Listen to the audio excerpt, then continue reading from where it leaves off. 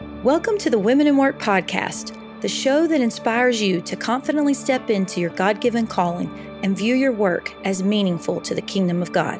I'm Courtney Moore. And I'm Missy Branch.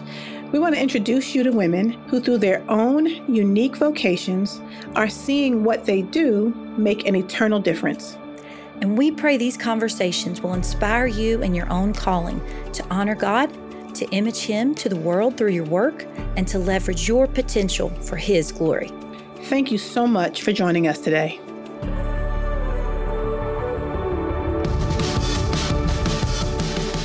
Before we jump into conversation with our guest today, we want to thank the New Orleans Baptist Theological Seminary for sponsoring this episode. New Orleans Baptist Theological Seminary and Level College desire for women to be theologically grounded servants of Jesus who abide in the Word. Their heart is to help women answer God's call to ministry leadership. If that sounds like you, then today visit prepareher.com.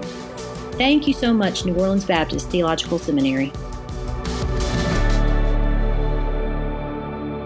Welcome, everyone, today to the podcast. Courtney and I are really excited about today's guest. Her name is Ashley Marvatori Gorman. She serves as an associate publisher at B&H Publishing Group, which is an imprint of Lifeway Christian Resources. She holds an MDiv from Southeastern Theological Seminary, whoop, whoop, and has been trained under the Charles Simeon Trust. Her passions are biblical literacy, women's discipleship, foster care, theology, books, the local church, and teaching the Bible. Ashley and her husband, Cole, live in Nashville, Tennessee with their daughter, Charlie. She is too cute. You can find her writing in various Lifeway Women Bible studies, books like World on Fire, and on digital venues like the Gospel Coalition, Lifeway Voices, ERLC, Relevant, Lifeway Women, and Christ and Culture. Wow, Ashley, we're so glad to have you. Hey, it's good to see you guys. So glad you're here, Ashley. All right, we want to get to know you more. We want our listeners to know you more. So we're going to shoot out these rapid fire questions, and you just give us the first thing that pops in your head. Okay. All right, Ashley, as a kid, what did you want to be when you grew up? Oh, man, like a singer.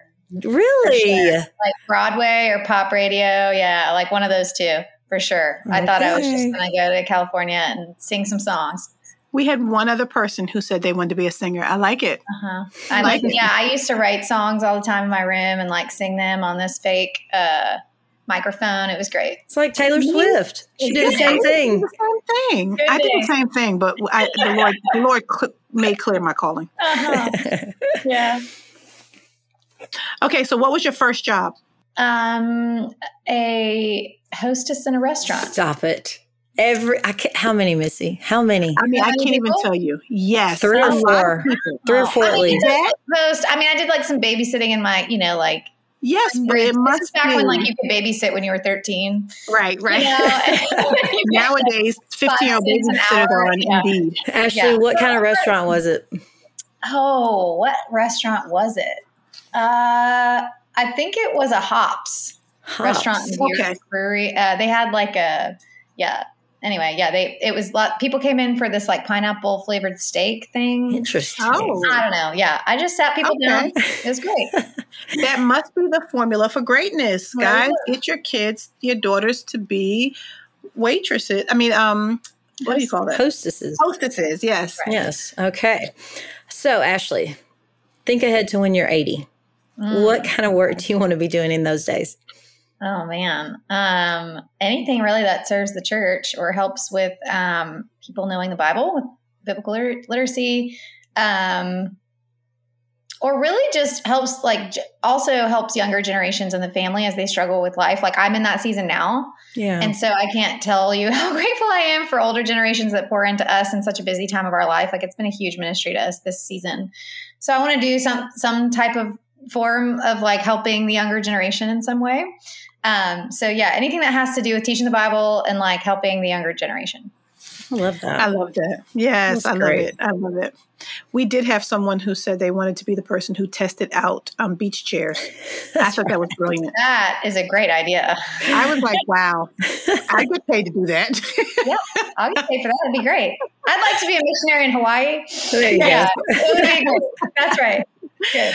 Well, Ashley, tell us briefly about you and your Italian roots. Where did you grow up? And then also share with us, how did you come to faith? Oh, okay. Italian roots. Yeah. So my middle name is, my maiden name was Marvatori. And now it's Gorman. So you might not know that I'm Italian, but my middle name is now Marvatori. I made it my middle name. And you would, I think earlier you guys, we were just talking about this. In English or like American context, you would say Marvatori. And then in Italian context, you would say Marvatori. Marvatori. We should all practice that together. If you're listening to this podcast on an elliptical machine right now, just out loud say Marvatori. And you have to do your little fingers like that, Missy. You have to do your fingers just like that. That's right. So my dad's side of the family is Italian. They're actually from so this is the cool, like my cool party trick. It's the only thing I have really. They're actually from a town called Narnia. Narnia. Stop it. I know. That's like where my family's from. So if people are like, where do you get from? I'm like, I come from Narnia. Wow. Oh my goodness. Okay. So your dad actually grew up in Narnia in Italy. Okay. So he didn't. This is like a generation or two before him, but before they came to America. But it's actually, so on American maps, or if you like looked it up in Google Maps right now, it would say Narni. They would chop the A off. But in Latin maps and in some Italian maps, it will say Narnia. That's like the full spelling of it, I guess. But this is the place where C.S. Lewis like put his finger on a map and was like, "What? Are you kidding me?" Yeah, and so and I think he was working with a Latin map, which is why it says Narnia. Oh my gosh! But yeah, that's right. That's an amazing party trick. I am a Narnian. I'm Narnian. That's right. It's really cool. Well, and it's so nice because you work in publishing too. So it just the whole thing. That's right. I'm like, this is perfect. This is a great story. Yeah. So in terms of how I came to faith, I grew up in South Carolina, in Columbia. Really, it's a small town called Irmo, which like nobody's heard about, but it was a great, sweet little upbringing. I grew up in a church that was great at investing in the younger generation. We were really strong doctrinally, I'd say.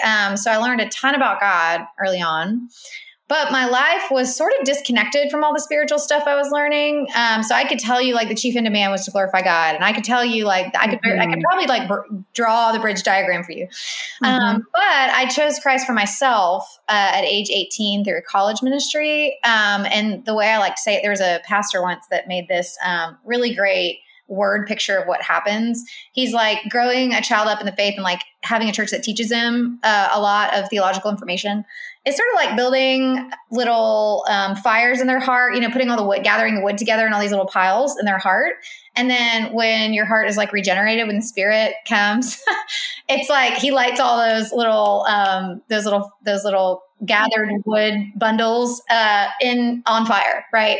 And so I just feel like all of these little bundles that were in my heart that had been stored up through just like gathering knowledge were just kind of all lit on fire at the same time. And so moving into Christianity and like really living it was not that hard for me because I had it wasn't a huge step to understand all these big ideas that came with Christianity. And so, yeah, that's sort of my story. So that happened at 18.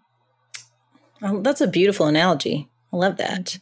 It's very kind of reminds me of Jeremiah. Wasn't it the fire in his belly?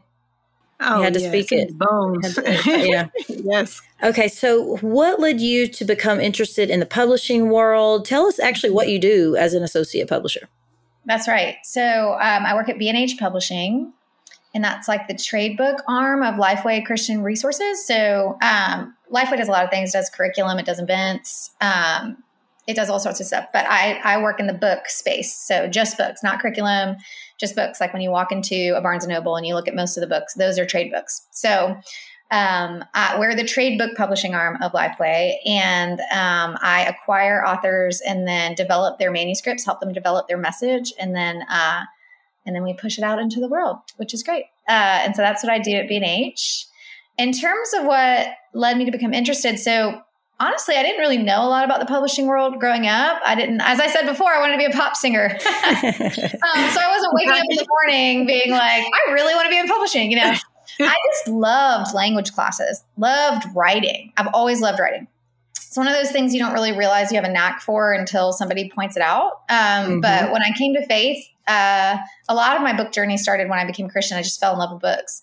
I started writing my own studies when I came to faith. So I came to faith and I was in this ministry that valued evangelism and discipleship. And so I literally just thought like, oh, you become Christian and then you lead other people through the Bible too. Like And so I guess you just read a book and then like create a study. And so I didn't know you could buy studies like that somebody else had already done. I didn't know that. I just thought like you go through the Bible and you just taught through it. And so I would read like books of the Bible and just like create studies. And we had some studies in our ministry that helped too, but most of the time I would like look at that and then just kind of like read the book and rework it. So I remember like reading the Gospel of Mark and just like creating a Bible study and like leading this group of college girls through it. So yeah, that was part of my journey. Like I just wrote stuff. Like I didn't know that that everybody didn't do that. So, and then I went to seminary. I wrote a lot, obviously for your coursework, you do a lot of writing. And then in my church involvement, I wrote women's studies. I wrote digital content, discipleship material. Eventually I got a job with that, with a company that developed curriculum for churches. And I not only wrote those myself, but I also kind of helped some other writers that were also doing the same thing, make their work better, which was sort of the start of my editorial career. And then there was a common connection I had at the seminary at Southeastern that knew my boss at the time. And so she sat me down. She was like, hey, I know a guy at Lifeway, like looking for somebody that would be interested in publishing and editing, acquiring books. Like, I think you'd be a good fit. And she thought I would be. So anyway, with my theological background, my editorial experience, she was like, I think you might be a good fit. So I sent my resume in and the rest is history, as I say. So that's how that's my journey in the publishing world. Okay. So this job is like, once you graduated from seminary, your friend or someone recommended you, oh, you might fit. So has this been your main job since like graduating from seminary? Since graduating, yes, because I graduated in the midst of this job. So I wasn't all the way done with seminary when I took this job. I was close to done. And so, yeah, it's definitely been the job after seminary. Okay. So are there certain factors, women all the time are thinking about maybe just like your story, they see gifts in someone, they see these gifts and they think, wow, you'd be great at this. Or maybe women are out looking for jobs and they wonder, oh, I wonder if I could do that. Mm-hmm. Are there certain factors you think women should be considering as they think about deciding, oh, should I or should I not take these jobs? What about you when you thought, okay, B&H is a good fit for me? Were there certain things you thought, this is why I'm saying yes? Sure. Yeah. I thought about this in terms of like questions that would help you consider a potential job. And so I just have a few that I've like thought through that I might share. Yeah. Mm-hmm. One is everybody in my life like on board with this? And that doesn't mean like everybody that it's not like you take a Facebook poll, right. Right. But I just mean like anybody that is like a meaningful like person in your life that it's going to affect in a major way. Sure. On board with this in terms of like, does this mean like automatically saying yes means like my roommate is now no longer has somebody to live with and pay half the rent for a year? You know what I mean? Like that should go into timing. Or if you're married and you have kids, like, is this something we can all be on board with? Does this use my gifts in some way? Not every job is going to use everything you're good at. And it doesn't mean that like any job you have isn't going to include stuff you don't want to do. Every job's going to come with that stuff. But it should like line up with your strengths to some degree, right? And not every single job you get is going to be like 100% all you do is use your gifts, but it should like somewhat of your strengths should be in that job. Is this something that could help develop the parts of my character that God might want to develop in this season of my journey? And so sometimes I think people forget to ask that question. Like, this might be a tool by which God is using to develop. I've had jobs like that. Like we didn't really get into it a second ago, but I had all sorts of jobs that I thought were totally unrelated to the work that I do. That ended up being a major way God was developing me for this job in particular. And I imagine for all sorts of stuff that I'll end up doing in, decades to come. And so, yeah, could it be that this particular job could help develop parts of my character that God might want to develop right now? Does it pay me sufficiently? What's like the travel requirement? How long am I going to be here or away? What is my trusted counsel saying about it? Does it require me to do anything overtly unethical? Is there any situation in which I'm going to be asked to do something that's like definitely opposed to God's word? Obviously, there's going to be things you don't want to do. That's not what I mean. I mean unethical to do. Am I alone in this job, or am I on a team? Because that might affect kind of how if you're an introvert or an extrovert, you need to know what you're signing up for. It doesn't mean you don't take the job, but you just need to know ahead of time. Am I going to be primarily alone? Am I going to be primarily on a team? What's the company culture like? It's a good question to ask, and considering what's like the vibe that I get from my boss. Like if this person is who I'm interacting with all the time, like what's that chemistry like? And can I work for that person for years on end? In what ways does this company view the family unit? If you're married, if you have kids, that's important to know from the company. Like, is it family friendly at all? Are you going to get punished every time your kid's sick? Yeah, like, right. What stage of life is, you know what I mean? And then what stage of life? You're sick. Right. Yeah. And then the last one I had is, what stage of life is best for this sort of job? And true. So I had to just, those are just some things that came up when I thought about the job I have now. It doesn't mean like every single one of the answers of those questions is going to hit perfectly. But I think like as a whole, it's good to ask those sorts of questions. That is so, it's just a helpful list. It's really being practical. It's almost like, let's just be adults here. Let's adult through this process and say, just because there's a job available doesn't mean I'm the right person or this is the right time. That's right. Or just because this isn't my dream job doesn't mean I can't take it and make it be great. That's right. That's the character development piece. It's like, I look at parts of my story and I'm like, my husband is a full-blown creative guy, and for 10 years, he owned a photography studio, and I was a second shooter for him for 2 years to get that business off the ground. And I just remember in those 2 years being like, I definitely want to do this. I'm excited for it. I want to like support him. Like I wasn't, in no way was I like begrudging toward him. I was actually really excited for God to build something in him that he had long wanted. But I also had this wrestling match with the Lord and, behind the scenes where I was like, okay, Lord, like, I don't think I'm like built to be a photographer. I think I can do it. I have creative bones in my body, and so I can figure it out. But I don't think this is like what I want to do long term. And so it was interesting because that happened. And then I worked in a salon for 4 years. Wow. Yes. Yeah. And I don't do hair. Like, I don't know how to do hair. This was a salon big enough to hire like a social media person. So I was just doing like content development for their social media sites. I helped them with some photography if they needed it for like events and stuff. It was a really big salon. So they had like enough space for a person like that. Right. And that was 4 years. And part of that time with seminary, I was like, I was like, Lord, what are these jobs? Like, what am I doing? And it's wild, you guys. In the interview I had with my current boss now, who I love, he wanted to talk about those two things more than anything else. Really? Which is so weird. I was like downplaying that part of my, I was like, look, I developed curriculum for churches. Look, I know how to be an editor. Like, look, I work with writers. Look, I have a theological degree. Like, let's talk about all the stuff that like naturally makes me a fit for this job. And he was like, yeah, I see all that. That's great. What I really want to know is what you learned when you were a wedding photographer. And I was like, what? And so I look back, and this is the wildest part. He, to get himself through seminary years and years and years before this, had been a wedding photographer. Wow.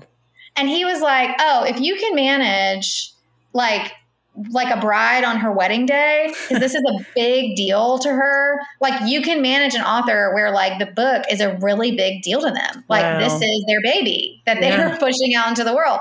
And so you have to care for their baby well. You know what I mean? Like, this matters a lot to them, and it should. Like, every word that they write matters. And so the fact that you can handle well somebody in a really intense situation and something they really care about is like one of those soft skills you can't just teach somebody.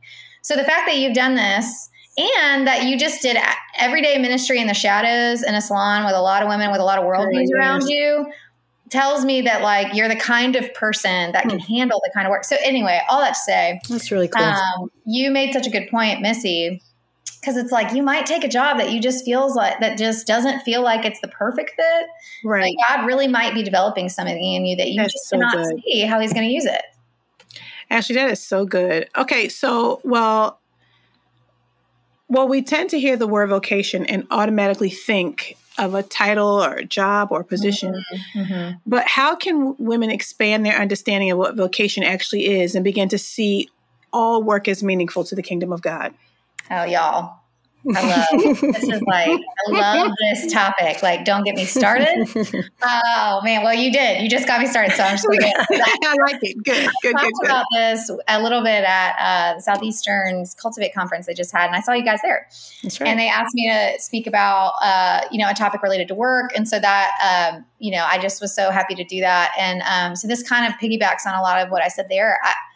This is what I love. I think sometimes we look at work as like what you get paid to do. This is the thing that gives you the paycheck in your, when you log into Wells Fargo. Work is that line that paid you this month. And it's like, that's what work is. And everything else isn't, And that's not actually true. So I think a lot of times we start in the Genesis narrative where Adam's told to like work and to keep. And that's where we start. We're like vocation, calling, there it is. And I'm like, yes, he was called to work and to keep. And there is something about humanity's call to cultivate. Like that's so true and deep and profound and important. Like, keep that, but back up. So like that happened before. There was something that happened before that happened. That's not like Genesis 1:1, right? Genesis 1:1 is where we see like the world in which this man was planted, right? We see the world in which the setting, the cosmos that he's a part of, right? And the God that created it. And so like, let's look at that for a second before we can understand like man's work. So what do we see? This is what I love. So it really does expand your view of work. What is God the worker up to in Genesis 1? Like God's working. It says he rested from his work. Like he was working. And how does God work? Like what is God up to when he works? And this is what I love because you see in Genesis 1, he's up to life, he's up to light, and he's up to order. Those are three things he's up to. When God works, that's what he does. And so if we're like, who is God the worker? And how do I image God the worker in my work? It's about life and light and order, like sun, moon, stars. And really before that is his own like divine presence is like lighting things up. But light, like sun, moon, stars, light. He creates light. That's what his work is. Life, like plants, animals, humans, organic life. If God's going to work on something, like life just pours out of him, So light, life, order. We see like, okay, Genesis, the first 3 days he forms these categories. And then days 4, 5, 6, he fills them. So he like forms these things and then he fills them. And that's like he's ordering stuff, he doesn't just create chaotic life, he creates ordered life. And so work is about anything you do in the created world, any interaction you have in the created world that promotes life and light and order is work. That is so great. And so it's like that is so great. You have lots of vocations in this life. Like you might get paid for one of them, but then you wear a bunch of other hats and you interact in God's created world, like in ways that are not that one vocation. There are a lot of other vocations that you fulfill and all of it's work. Meaning you can produce life and light and order in all of those vocations. And so I tell people this all the time. I'm like, okay, Monday morning, you answer an email in your job that you get paid for. That's work because there's chaos in your inbox. And you answered questions. You gave those people order where there was chaos. That's right. When somebody was discouraged, you spoke life into them. You were about life in that moment. And that means you were working according to the image of God. The way that you worked in that moment granted life where there was death, right? Light, clarity. Where there's confusion, you shed light on things. And anytime you shed light in your workspace, you are imaging God in the way that you work because he's about light. And so, you can do that in an email on Monday morning. You can do that in a meeting with your team when you like encourage them and you speak life over them. But you can also do that on Saturday morning when the work week's over and you're pulling weeds in your yard. That's just as much work as the email you sent on Monday for the thing you get paid to do. I mean, literally, if not, like I think about pulling weeds in particular, I'm like, that's like very profound and literal in the sense that you're literally pulling death out, like weeds choke life out. That's their job. They choke life out of the ground. And it's like you're pulling that out and you are making space for life to for life to come in and you're removing death and you're creating order in your yard. It's like it was chaos and weeds and insanity before, right? And now it's curated and pretty. You know what I mean? It's like that's God creating a garden instead of like a wilderness. And so anyway, all that's like, you can, that's work. Like pulling that weed 100% makes room for life and light and order. And so does answering the email. So does filling out a spreadsheet. Like, so does creating a melody. If you're a musician, it's like you're reaching into what would otherwise be chaos, and you're pulling out a melody, you're pulling out words, you're pulling out lyrics, and you are creating something pleasing to the ear. That is 100% making order out of chaos, right? And so all of that, that's what I mean by broad understanding. I'm like, you can do this in a million ways in so many different kinds of vocation. And it's really patterned after what God does when he works. Right. And you can image him in a million different ways. There's so many applications. It's really beautiful. So for you as a publisher, when you think about light, life, and order, and your specific role as a publisher, how would you say you're able to fulfill those three categories? For sure. Oh, that's good. That's good. That's a good question. Oh, man. Well, in an obvious sense, we're a Christian publisher. And so we try to promote things we do promote things that have the gospel in it, which is like the strongest evidence of light. I mean, Jesus, you guys, Jesus is the light that shines in the darkness. That's right. Right. The world was like created that way. And then it like unraveled with the fall. And then we need all three of those categories to like recreate the world the way it was meant to be. And so isn't it beautiful of God to send his son, who is light, he says, I am the resurrection life. He is life. Yes. And he is the Logos. He's the word. He is the ordering principle of the world. He's order. Right. And so in a sense, it's like Jesus is those things. And we get to be a publisher that puts him on display. And so I love promoting materials that get to do that. In another sense, I think we image God well in the work we do as publishers, just because we get to make books. Like that's particularly unique in the world that I live in.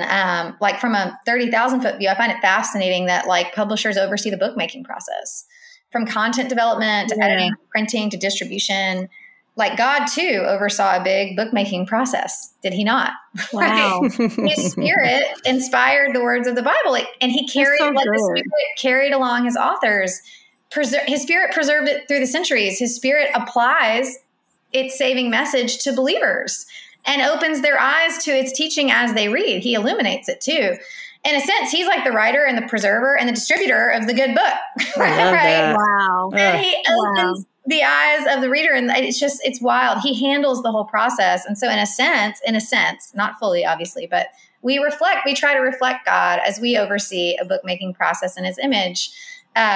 We try, we say a lot on our team that words create worlds, and God is an author that did this. It's like his word created a world. Yeah. And as publishers, we try to create a world through words. And I hope that we reflect him well in that way. Obviously, we don't do it in the way like the triune God does it, and we cannot inspire the way his spirit does. But in a faint sense, we give an impression of what he's like and what he does with words. So we try to do that. Okay, first of all, you said so many things that were so good. Like this, this is why we're so excited to have you here today.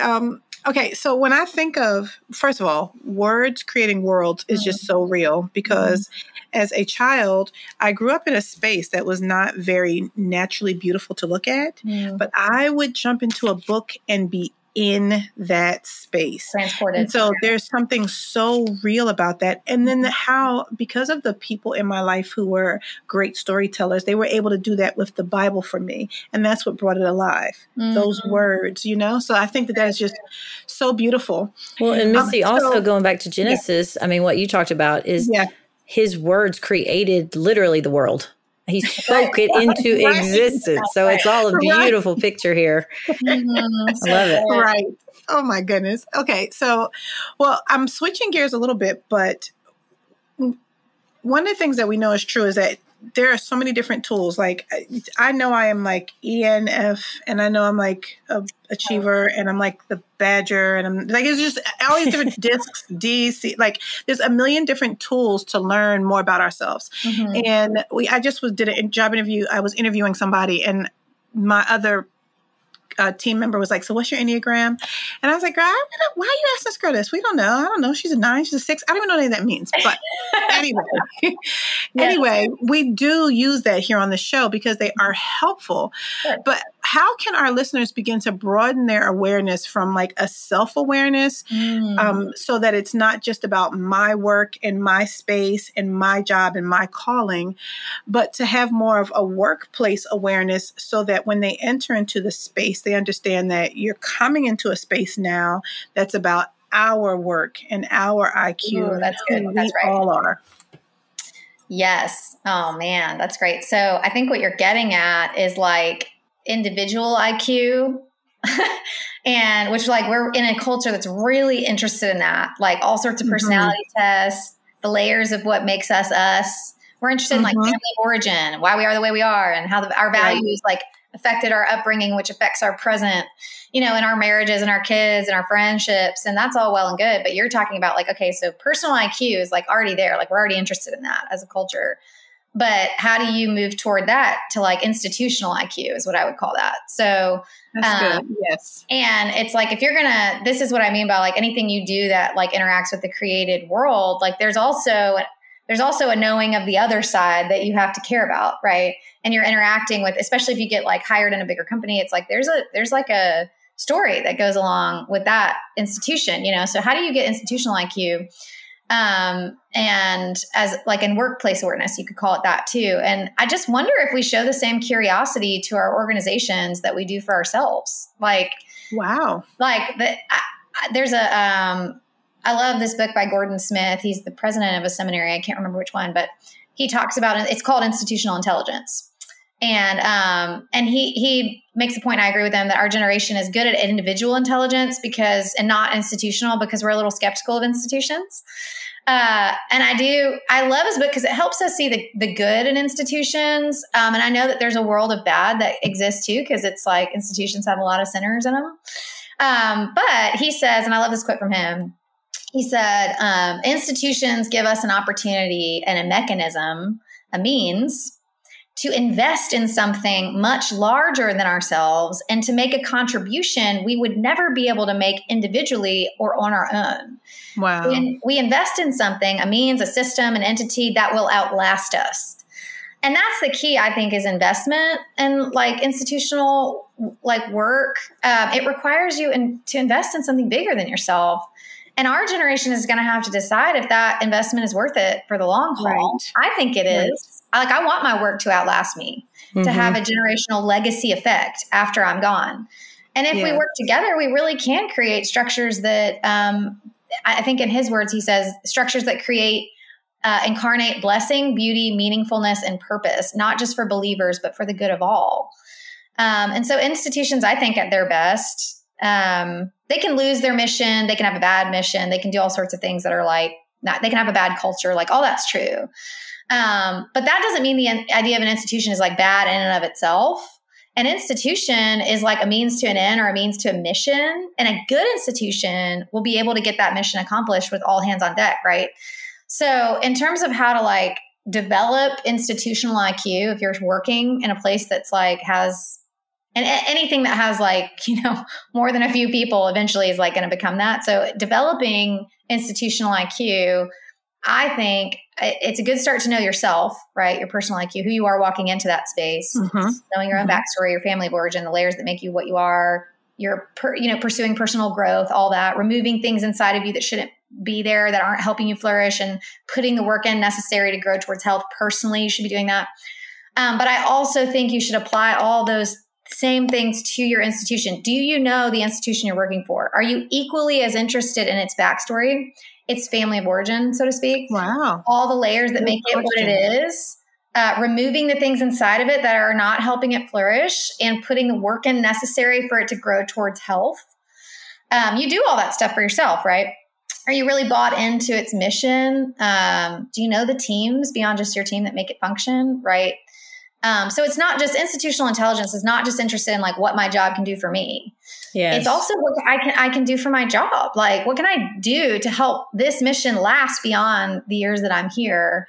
And what can I bring to the table to make it better? And I think that's a deeply Christian way of looking at institutional work, because it goes beyond just receiving to giving. Like, God, look at all the verbs around God the Father in the New Testament. Like, And in the new, it's like the word gave over and over and over and over again. God the Father is like this giver. And we're told in the scriptures that like, we're supposed to show that we're children of the Father, like we're like him. So to be self-giving, like he's self-giving. And obviously he's not capable of self-exhaustion because he has life within himself.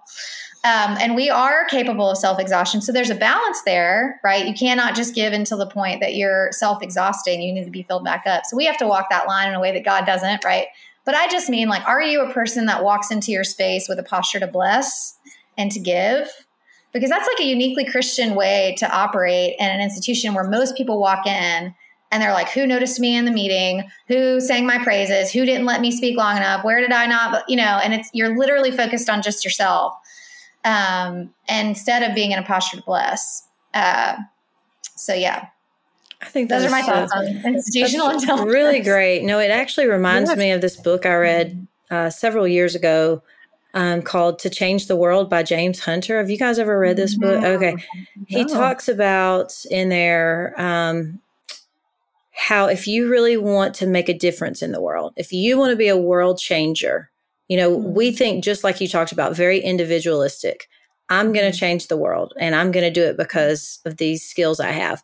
But he says, no, if you really want to change the world, you need to embed yourself into some very structured institutions, because especially the ones that have high, he calls it like high social capital. Like these are institutions that are very well known. They're well established, because they already have so much influence. And then when you contribute within that, it's really going to bring more flourishing and bring change in the world. So that's so great. I think that's really, you would like that book, Ashley. It's really good. I want to read it. Yeah, it's very good. Mental note. Yeah. Okay. So we talked a minute ago about how the idea of work is really more than just a wage, than making a wage, right? I mean, it could be anything. There's so much work we do that is non-paid that is still valuable to the kingdom. However, I will say the topic of women's pay it's a whole minefield. It's a whole thing.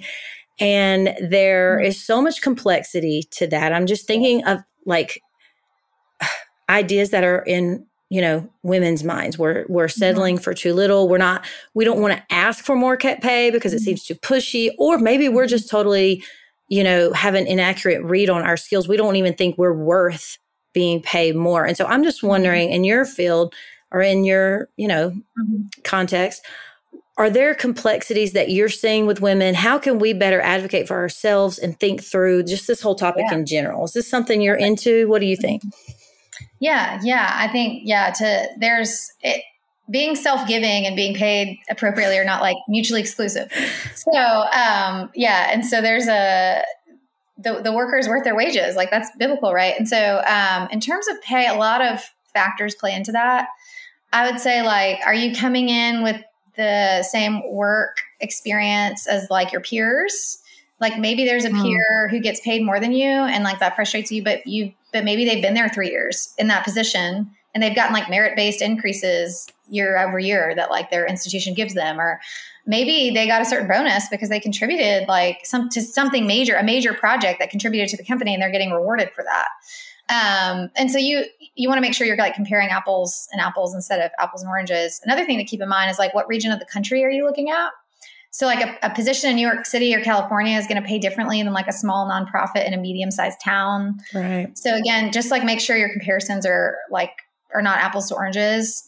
One thing I like to do that I think is helpful here is just the work of doing like comps, like looking into like how much does this kind of position get paid across the country, and then also just like in my region at a similar company kind of thing. And so one thing I like to do too, I think, so that's kind of like the data you're looking for, but emotionally, no matter the situation, I try to make sure like the emotional setting in me is that, and whoever I'm talking to about this, like a potential boss or whatever, like the emotional setting is like, we're on the same team looking at this like problem we need to solve, as opposed to me and this party being at odds, like me being adversarial to you, whoever you are, you know? And so, again, that comes from my theology. It's like our God's for us. I'm going to be for the person, even if they don't quite understand my predicament. Like I want to be with them on their side for it, tackling the issue together. And so I do this in all sorts of settings, but in this particular setting of getting like the pay conversation figured out, I'd say this, instead of saying, hello, potential boss, I'm going to pit myself against another person on your team and force you to compare us, which puts the boss or like the HR team. Sometimes like the boss hiring you doesn't actually have control over how much you get paid. Sometimes the HR department does. Well, that makes sense. And so, that's good. So it puts, it puts whoever is in authority over that decision on the defensive. If you like force them to compare you to somebody else on their team, immediately like questioning, it makes them think that you're questioning if they're fair-minded, right? Okay. Exactly. So as opposed to that, like do the research on what the average rate is for this position across different companies that aren't even a part of this person's company, right? And so if the offer feels too low, you can go in with the data that says, okay, so to me, it looks like other companies on the same scale and in the same region offer this as their range for a position like this. And I'm really excited about this position. And I feel like our chemistry is great here, but I don't think it's wise for me to take this job below industry standard compensation, given what my skill set is worth in comparable markets right now. Is there a way we can move toward this standard together? And so the assumption, the way that question is phrased is assuming you want to move toward the standard in your market, that you're aware of the markets around you, that you know what the standard is, and that like you're a good person who wants to move towards the standard. Like you don't want to be at odds with your competition. You want to be on par, right? And they might say we just can't, and that's fine. There might be a million reasons for that. I'll never know. But it at least communicates like, hey, I want to honor the places that we do feel like we're driving. Usually you wouldn't even be thinking about saying yes if you didn't feel like there was some natural chemistry with this place of work and that you were a good fit for the position. Like there's a lot you can nod to that are like the good in this conversation while saying, can we move forward to this one piece that feels off to me? And the data is not like, well, John over there on your team, I know what he gets paid. You know what I mean? Yeah. It's like, well, now you're like attacking that person's team and they love their team and they know their team and they've known their team a lot longer than you. So like, if they're going to go to bat for anybody, it's going to be the people on their team, you know? And I would want that for somebody who's like the leader of my team. Right. Like, I would want them to go to bat for me in a conversation. So it basically makes that kind of approach puts you as like a friend of the person making the decision, tackling the problem together. And saying there's truth out there with other people like you. And I'm just asking if we can move toward the standard I'm seeing everywhere else, you know? This is so much. It's practical, but it's wisdom. Like there's a lot of good wisdom in what you're saying, because often we don't have the words to say. So then when we say what we mean, it sometimes comes out not in the way that was best get us to where we want to be. Thank God you had the courage to say it, but then now it's the way you say it and how you approach those conversations. Okay, so while you're giving advice, I have another advice question. Okay, so often with women in the workplace, we can see a couple of like maybe a lack of contentment or patience with the process. And I said by women, what I meant by was people, but we're talking to women. But for women, because we deal also with comparison in this other level, one of the things I know is that sometimes younger employees can see a seasoned employee and be like, I already want to be there. Like, what does she do better than me? What does she know more than me? I can do this. I can do her job and mine. Why is she making more than me?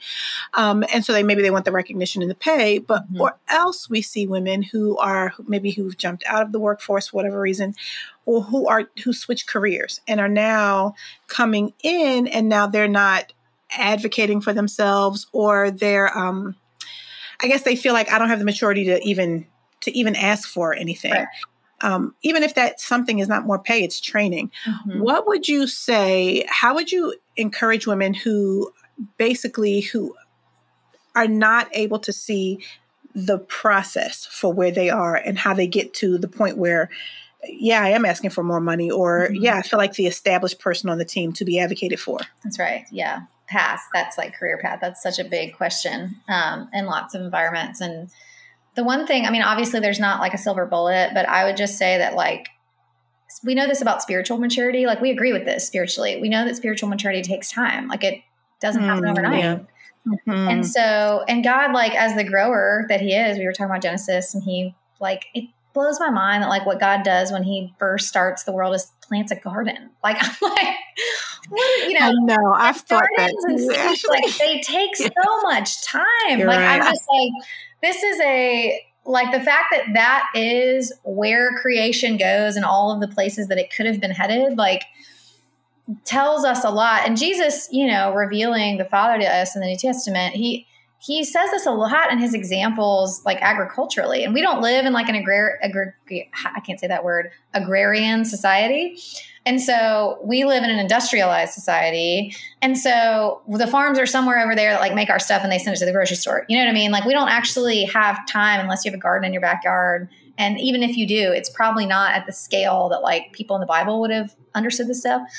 That like growth just takes so much time. If you like stare at a plant and like desire its growth and you like get obsessive, it feels like it's not growing at all, you know? That's true. Or like how long it takes an oak tree to develop its rings. Like it's just, it takes so much time. Yes. And so I would say like we believe that in terms of our spiritual growth. At least we do on paper. You know, most of us get frustrated. We want to be sanctified like overnight. But if sanctification takes that long, then like so is a lot of things. You know, a marriage takes a lifetime to get sweet and to grow. And your work, it's the same as your work life. It's like your career is going to mature and take time, like to grow and to move and to kind of like meander through various parts of the path, you know? And I look at Bible characters all the time. I'm like, their path is just like David. Talk about a path. Yes. Mhm. I look at David. I look at Paul. Yeah. I look at Jesus in certain points, and there's this like, oh, this calling, and then this big open space of obscurity where it's just like Joseph. I think and Moses, Joseph, yeah. And it's like, I mean, I think I remember like in Acts, it's like, you know, Paul's called, and then we forget that like road to Damascus happens, and then we see Paul the apostle, and we're like, he's shining. And I think there's 14 years. Right. I want to say here for these many years. He was here for this long. Yeah. It's like it takes he kind of goes into obscurity for a while, and then he comes on the scene as like this, and you're like, dang, he was just like. And then Jesus, it's like he has this messianic consciousness when he's 12. Like he knows he's in his Father's house. He understands who he is. And then we just like don't hear from him until he's 30 something, right? So true. And we're like obscurity, like he knows where he's headed, and then a total obscurity. And then and it doesn't mean that I think like you should go in the shadows and you don't matter and your voice doesn't matter. I'm not saying that. I'm saying like God, the pasture season, do not spurn the pasture season. And what I mean by that is David, where he is like told what he's going to do. He gets called out from the fields, and it's like, you're going to be king. And then he goes right back into the fields scooping sheep poo for like how much longer? Yeah. Right. And using his little slingshot to get the wolves away. Where do you think he learned how to use the slingshot? Right. And the big battle with Goliath, it's like day after day after day after day in the field, you know? Yeah. He didn't go straight to the palace. And even the idea of like, we're going to go from the pit to like some palace, I think is like off. I think that's very American way of looking at work. But like, you get what I'm saying. Yes. Like, sometimes there are just extended parts of the journey that require shadow work. They required being in the fields. Like they require going into that like slice of time in almost every Bible character's life that like we don't know what happened. It's obscure, you know? So true. And so, yeah, I just think like, and it's not just like you go away and you don't matter for a while and then you come back on the scene and all of a sudden you matter. It's like you're actually being developed. You are. Like God is doing something in you. And he cares about the vessel that you are. That's right. Like he is shaping the vessel that you are for the work to work through you. Like he cares. If you're clogged up with a bunch of stuff that doesn't make you a very useful vessel to the master, as Paul would say to Timothy, like he's going to scoop it out because he's really committed to making you a good, useful vessel in the kingdom of God. And so even his seasons of pulling you into the shadows to scoop that stuff out is like really meaningful, deep, important soul work. And don't spurn it because it actually proves he's committed to making you a beautiful vessel and he hasn't thrown you away, you know? That's right. It's so interesting. Even when you started this question, it started from the garden and how Jesus, when the very first creation is the garden, but like, I'm thinking in my head, he really could have made just an apartment complex and put a bunch of people in it. Right. And he really could have we could have already had cell phones. Like he could have started us at that point. That's right. And said, boom, go. Like this all exists. You're here. There you But just that idea of slowly rotisserie style, let's slowly get to this point so that there is a history to look back on and see how we got here. God's it's so not in a important hurry. to him. Yeah. Yes. He's not in a hurry. And we have this really adversarial relationship with time. Like we think time is our enemy, and we have all these books about like beating it and conquering it and getting things done in a shorter amount of time. And when we race, it's like who gets there fastest. Like in literal races, that's like what makes you win if you get there fastest, you know. And and you're like trying to shave off time when you're like become a runner, you know. And we have this like siphoning relation. We want to just like quicken everything, and we want to like deplete it. And God has this really like when he creates space and time for us to inhabit, it's this friendly time is our friend. It takes time it's like it develops us and it grows wisdom and it allows, you know, where Jesus and Mark talks about like the first the grass comes up, then the stalk, like then the blade, then the stalk, then that like that takes time for each part of the plant to come up. And the kingdom of God is inconspicuous. Like it like moves across the globe slowly and kind of in the shadow. Like, it's just really interesting, the kind of God. He really isn't like us. Like there is none like him. Like, we're not like that, you know? Yes. And anyway, I think if we had a friendly relationship with time, we made it our friend, like time is not my enemy. I don't have to get ahead of it. I'm not in a competition with it. I'm not behind. Like, he has made time my friend. And as long as this season is what it is, it's doing its work. And it's growing me, and he's shaping the vessel that I am. And that's good work, you know? And there's a sense in which we are responsible for doing our work in that. That's right. You're right. That's really good. You know, because you want to be where Lisa is or at the pay, but in this season when God is doing his perfect work, what are you doing? Mm-hmm. That's right. You know what I'm saying? Taking responsibility and leaning in and learning and working developing. in concert with it. Exactly. Not pushing back. Yeah. I was just reading this morning. I am a huge fan of Paul David Tripp's New Morning Mercies devotional. Just this morning, he was talking about how oftentimes we're disappointed in God because success is not coming like we thought it would. Life isn't as successful and happy as we thought. And he says, you know, oftentimes we are not on his agenda page. He's doing this work in us, this developing in us, and we don't value it. We don't value it enough. And therefore we think, oh, God's let us down. But no, like, trusting his goodness in those times to say, no, he is bringing about my redemption. I'm actually becoming who he wants me to become in those dark pasture seasons, like you talked about. It's just so huge to lean into that and rely on his grace in those moments that like, okay, he is taking me somewhere. I'm going somewhere and I know it's good. You know, surely goodness and mercy will pursue me all the days of my life. Right. And I mean, our Savior, I'm like, he didn't have a place to lay his head. He was totally misunderstood and rejected. Like, you're right. And his ministry was not built around like the models of what like a successful ministry looked like back then. You know what I mean? It's like he just challenges our categories on every level. And it doesn't mean I don't think you should like be taken care of in this life. Like, I think God provides for our needs. I just mean, like, is your posture towards work and all of life really like, this is a big show about me. And if I'm not at the top of the mountain, I don't matter. And it's, you know what I mean? Precisely. It's like, that is just like not a Christian posture towards anything, male or female. Like, you're right. You know, but I think it goes back to that individualization or that you were talking about earlier, how we center God on us. That's right. How could this happen to me? Why have you done this to me? Why have you allowed this for me? And you're like, because God is like, I'm sorry, I do have this whole plan.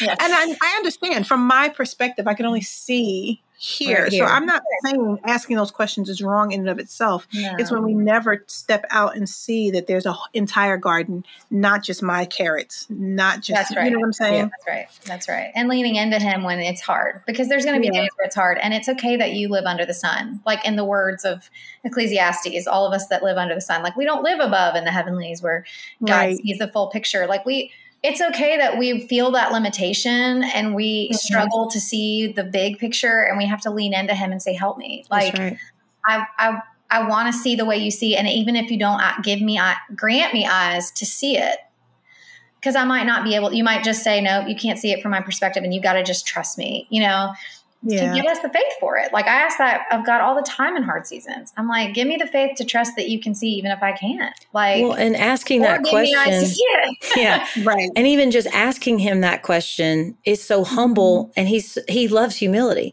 and he's going to honor even the question, even the prayer. Goodness, girl, this is just too good. We're going to have you back on.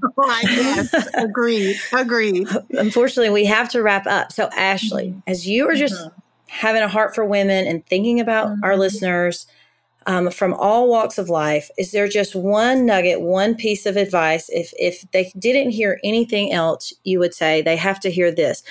Just the women who want to honor God, what advice would you give them to honor God through their vocational calling? Yeah. Well, I have to, one's really practical and then one's like a deeper one. So the practical one is this: write every email like it could be forwarded to your boss, your CEO, very good. Or your pastor. That's really good. I like that a lot. So I'm like, am I writing this in a way, or whatever your form of communication is, like maybe it's Slack, like, I don't know, but I'm writing this in a way that like loves my neighbor, honors the request, even if the answer is no. Does it reveal a solid work ethic?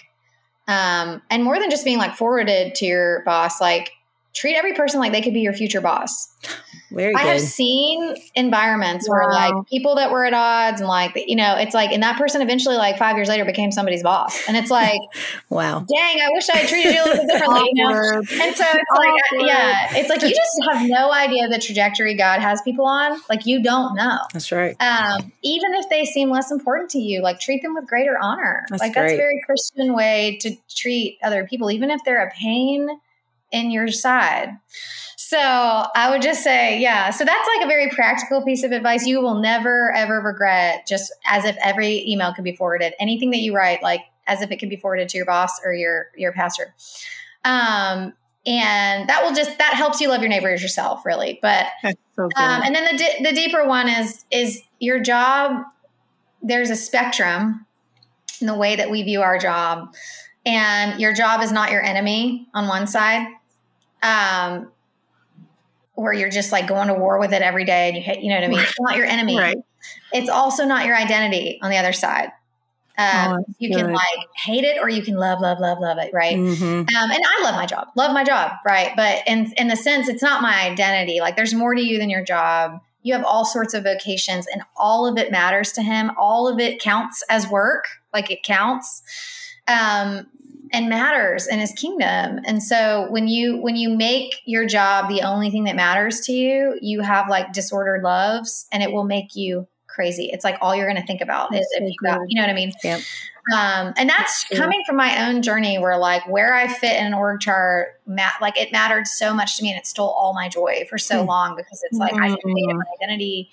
And I think about like God, the Father speaking down to Christ, the Son, and his baptism, communicating his love. Like, this is my son with whom I'm well pleased. And that came to Jesus before his public ministry. Wow. Before he started his like work. When we look at his work, like you have to work from that perspective that God the Father, you are beloved in his sight before you go to work, like before you start the calling, before, like the order really matters. You have to work from that.